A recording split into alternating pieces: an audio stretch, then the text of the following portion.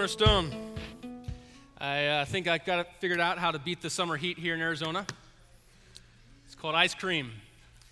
And if you look underneath your seat right now and grab a spoon, the ushers will be bringing your favorite ice cream right down to you here in just a minute. There's a couple of you guys are actually looking. We'll get to the ice cream here in just a minute. I would like to start, though, with a story. That's something that happened in the U.S. Navy some years ago. Any Navy guys or gals here in this room? Just curious. No, not a lot of Navy. One Navy guy, maybe two here in the room. Yeah, there's not a lot of water in the desert, so not a lot of boats or ships here in Arizona. But my grandfather was actually in the Navy. My father was actually in the Navy. I'm the guy who kind of broke the trend in my family and did something else. And but stories out of the military have always really intrigued me. All the leadership and strategy and kind of the honor and those kind of things that you make movies out of have always really kind of intrigued me. And there's something that happened in the summer of 1942 I'd like to tell you about as we jump into this whole conversation.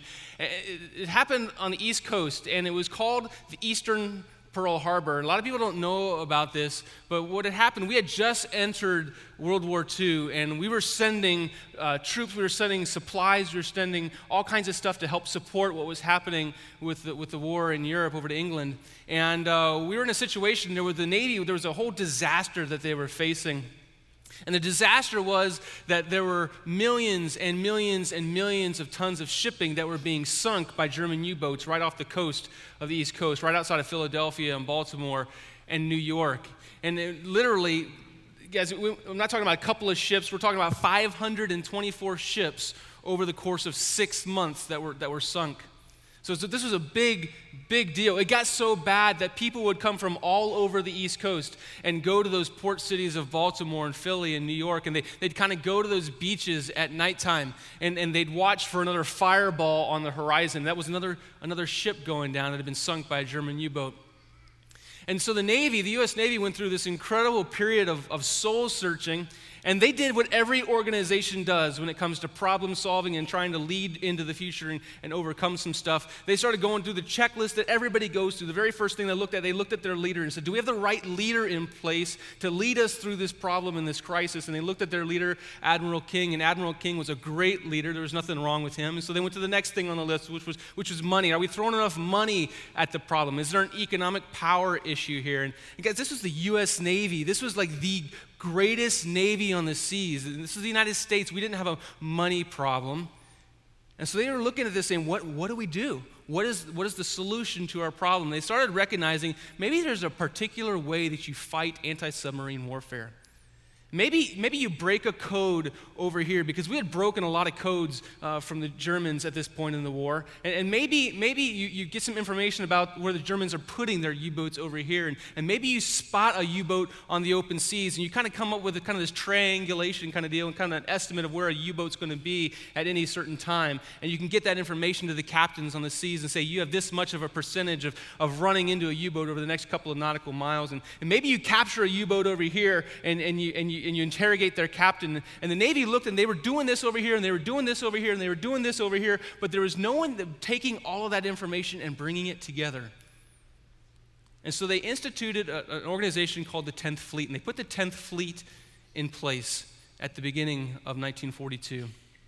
And the purpose of the 10th Fleet was to take intelligence, which is kind of an oxymoron with the military, and the operations, and put them together underneath the same umbrella, underneath the same leadership. And that's what the 10th Fleet was supposed to do. They were supposed to make sense of all of these different things, bring them together, and integrate them. And within weeks of the 10th Fleet being put in place, they turned the tide on the fight against the German U-boat, and the United States Navy was in charge of the seas well through the end of World War II. I tell you that story because of this. We're in the middle of this brand new teaching series we're calling Thread. And the big idea behind Thread is that God has uniquely wired you specifically for a particular purpose and for meaning and ministry. And as we have this conversation, we're going to talk about things like spiritual gifts. We're going to talk about things like heart and passion. We're going to talk about things like abilities. We're going to talk about things like personality. We're going to talk about whether you have a personality or not. The people that were just laughing, their spouses don't. And we're going to talk about things like experience, and we're going to talk about bringing all of those things together And you're going to find when we bring those things together that it's in those moments that we find meaning. It's in those moments that we find purpose. It's in those moments that we begin to not just come to church, but be the church to one another and actually advance the ball for the gospel kind of down the field. And the unique thing is this, is when we do this together as a church and not just as individuals, there's opportunity for great synergy, momentum, power, and influence. You see, one of the greatest misconceptions of people that come to a large church like Cornerstone is this. So you walk in here and out of here and you experience what happens around here and you walk away thinking, they don't need me. They don't need me. Nothing could be further from the truth. You see, people walk in here, and if you're like me, you pull up on Sunday morning, and there's people out on the parking lot, and they're telling you which parking lot to go to. Don't park in Donald Duck, park in Mickey Mouse over here. And you're irritated because you really want to park in Donald Duck, but they put you in Mickey Mouse, and you try to be godly about it and just wave and keep on going. And so you park, and then you get on the tram. And if you're like me, your kids have to ride the tram because, again, it's like going to Disneyland. And so they get on the tram, and they ride the tram, and they're all excited about the tram. They stop. You get off of the tram, and someone greets you right there. Hey, thank you so much for riding the tram today. We're so glad you're here. And you walk around the beginning, the front of the building, and someone greets you there as well and says, we're really glad you're here. And then you take your kids, and you take them over to this kiosk thing, and they slap a little sticker on the back of them, and slap a little sticker on the back of the other one, and you put them in their classrooms, and they say, thank you, we're so glad you're here today. And you go over to the cafe, and you grab a latte, and you're all juiced and ready to go, and you walk in here, and you're greeted yet again. And they give you like a bulletin, right, with all the stuff that's going on around here. And you come in here, and you grab a seat in a comfortable place, and the band comes up here, and dude, Brian and the band are stellar. I mean, they just do a great, they do a great job leading us in worship, and there's all these screens and media and teaching, and you leave and you're like, dude, church was awesome today. Wasn't that so cool? They don't need me because I came and I experienced everything, and all I did was just come and sit in a chair and leave, but they don't really need me. Nothing can be further from the truth. Not only do we need you, but to pull off what happens here at Cornerstone, there needs to be an army, a sea of people using their abilities and bringing those abilities to the table and being the church to one another. And in a place like Cornerstone, there are unique opportunities. So there's more opportunities to use your unique abilities in ministry here. And if you look at your bulletin, you're going to find a whole grocery list of stuff that you can be involved with. In fact, there's a trip that's getting ready to leave this week over to Africa and go to Africa for a couple of weeks. And you can get involved in children's ministry and serve in children's ministry if you like children. I have 3 of them, and I like mine. I just don't like yours. Kidding, sort of. I like teenagers. So 5th and 6th, they just got back from camp. Junior high just got back from camp. High school just got back from camp. I mean, there's lots of places that you can get involved in men's ministry, women's, and small groups. And I'm telling you, dude, if you look on the internet, the grocery list goes on and on and on. And you're sitting there thinking, well, hold on. I'm a mechanic. I'm a builder. I'm a teacher. I'm a lawyer. If you are, I'm sorry. You know, I just do this. This is what I'm good at. These are what my abilities are. How can God use that at church? Can God use that at church? And there's someone in this room right now, there's something in your heart, and there's something you're deeply passionate about, and there's something that God's given you the abilities to do really, really well. And you're afraid to say that out loud because it doesn't sound like going to Africa, and it doesn't sound like leading a Bible study. And in fact, it doesn't really sound very godly at all. But if the truth be known and we could peek into your heart, what we would find is your heart just saying, I really, really, really, really want to have my own brand of ice cream. I brought ice cream. Who wants some? I'm serious. Do you want ice cream? Here's 2 little kids right down here in the front. I tell you what, guys, here you go. Ready? You can come. I'll tell you. I'll put it right there. If I throw it at you, I might hit you in the eye, and then your parents will be mad at me. And totally, you can come get it. I promise. It's good. It's good. It's good. It's good. They ran quick. No, seriously, I got ice cream. Who wants ice cream? All right, a couple over here. There's some over here. There's some more over here. There's some back here. Okay, I'll tell you what, I got to be honest with you. I'm not a great shot. I'm no Tim Tebow, so although I like the Florida Gators. Over here. Oh, table that hit him in his head. Oh, over there and over here. If it pokes your eye out, complain to the people in the back. We do have insurance. Okay. It's like a fly ball in baseball, if it hits the ground, they're like wrestling over it. There's a couple of more right here. Yeah, and then for you too, and for you too. I almost got it to him. All right, there we go. All right.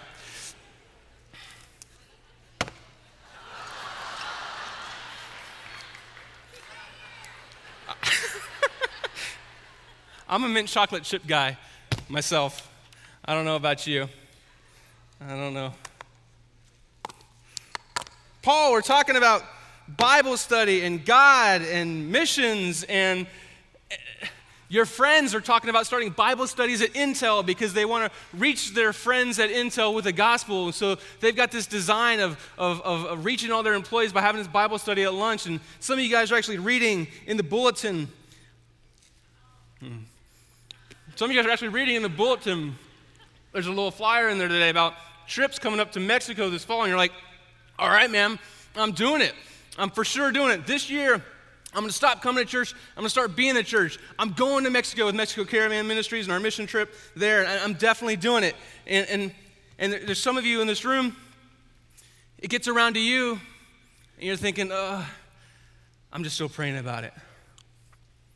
Because the truth be known, you're not going to say out loud, man, I'm thinking high-end, niche, ice cream boutique up in Scottsdale.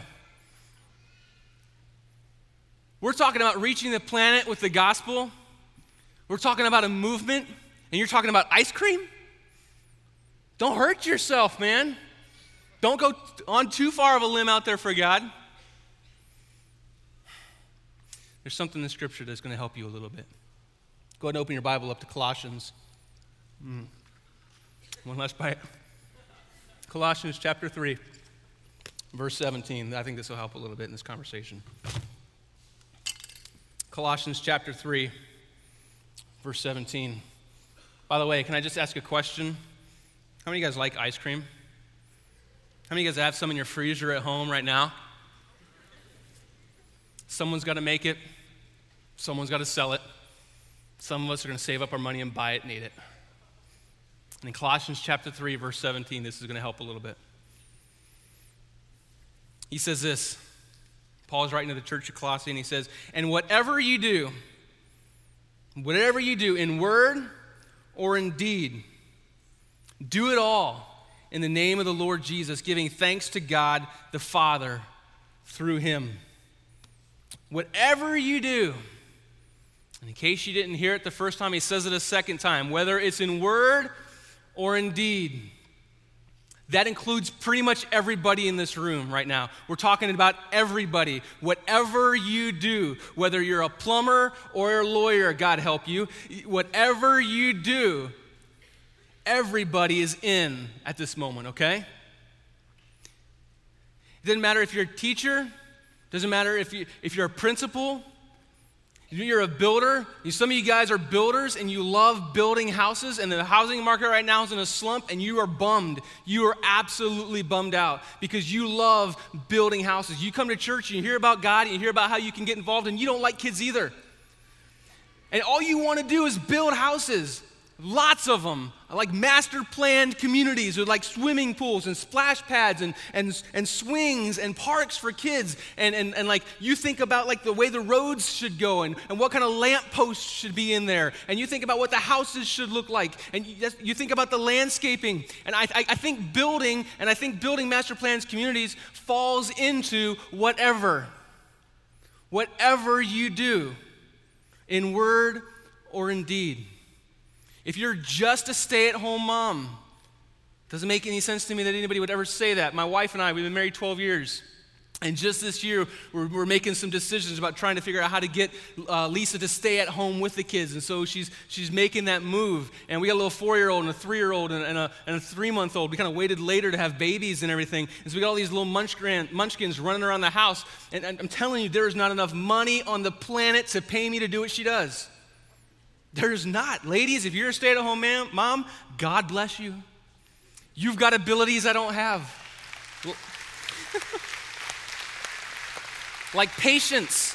I know that's supposed to be a fruit of the Spirit, but there's moments I don't feel very godly. If you're a parent, you probably don't either. Let's be honest. Whatever you do, in word or in deed, the next thing he says is do it all. Do it all. If you're going to be a plumber, you be the best plumber you can be. If you're going to be a bug exterminator, you kill as many cockroaches in the name of the Lord Jesus as you can. And the only reason cockroaches exist is because of the fall anyways. Adam's sin. So all those bugs are saying, I don't want to be a bug, If you're a lawyer, be the best lawyer you can be. You argue as best as you can. You build compelling arguments. Whatever you do, do it all. And this is the next phrase, in the name of the Lord Jesus. And this is where it gets hard. Because how do I do my high-end niche ice cream boutique in Scottsdale in the name of the Lord Jesus Christ? Can I do that for Jesus?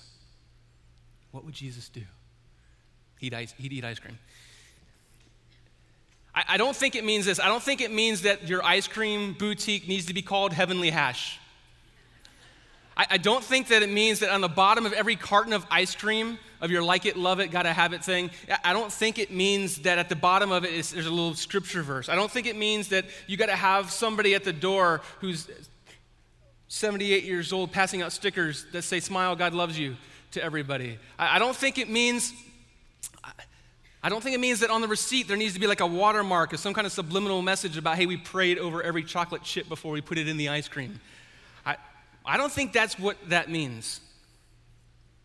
I think what it does mean is this, is that if you're going to make ice cream, you're going to have a boutique, niche, upscale ice cream shop in Scottsdale, you make the very best ice cream you can make. You make the very best. You go to culinary school, and you learn to make the very best ice cream you can make. You get recipes, you go to the dairy farmers, and you say, that cow right there, baby, that's where I want my cream coming from. You go to the cocoa farmers, and you find out, these are where I want my cocoa beans coming from, and we're not going to make little baby Chinchy chocolate chip shavings. We're going to spread it out, and we're going to make a big plate of chocolate, and we're going to crunch it up, and we're going to put like big hunks of chocolate in our ice cream. You do the very, very, very best that you can do. You work hard, and let's just say that you make it. Let's just say you get your upscale boutique ice cream store in Scottsdale. And let's say for a minute you start making money. I mean, serious money.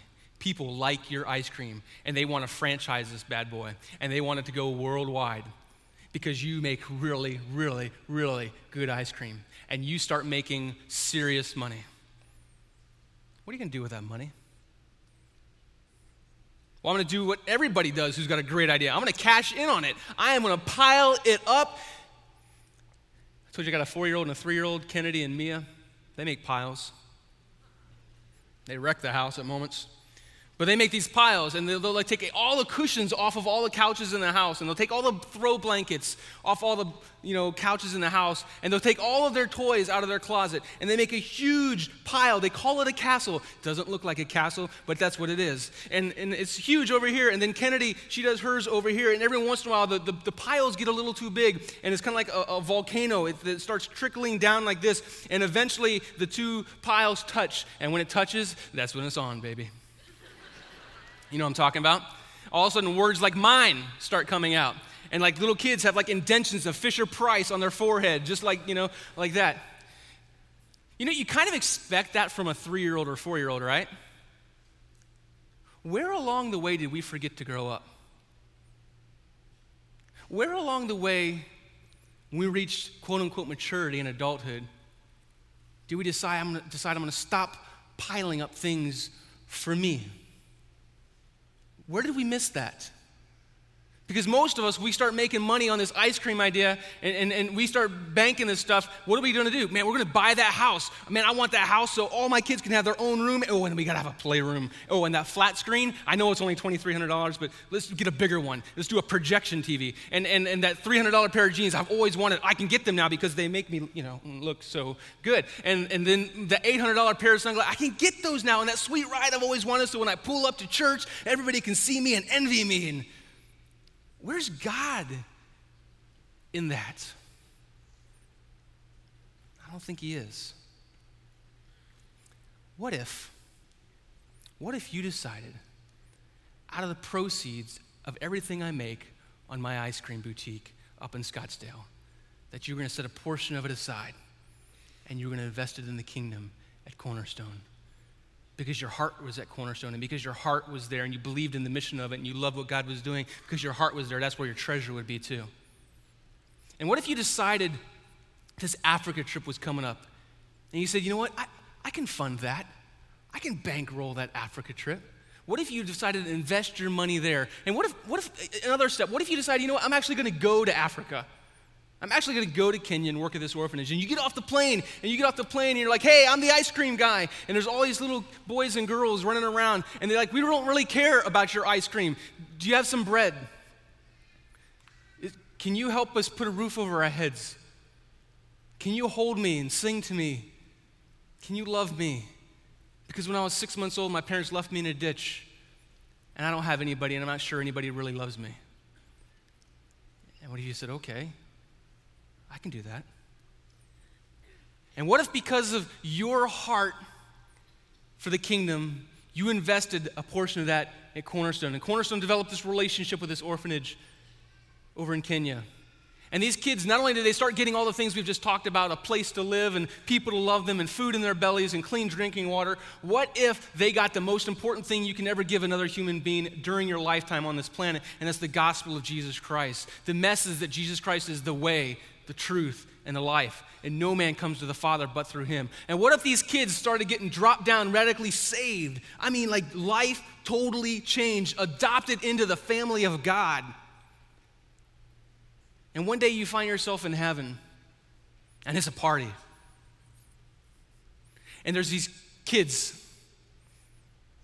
these people who grew up in Kenya, whose moms and dads abandoned them at 6 months in a ditch somewhere.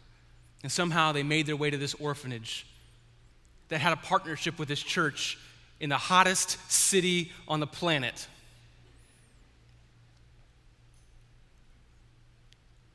Called Cornerstone.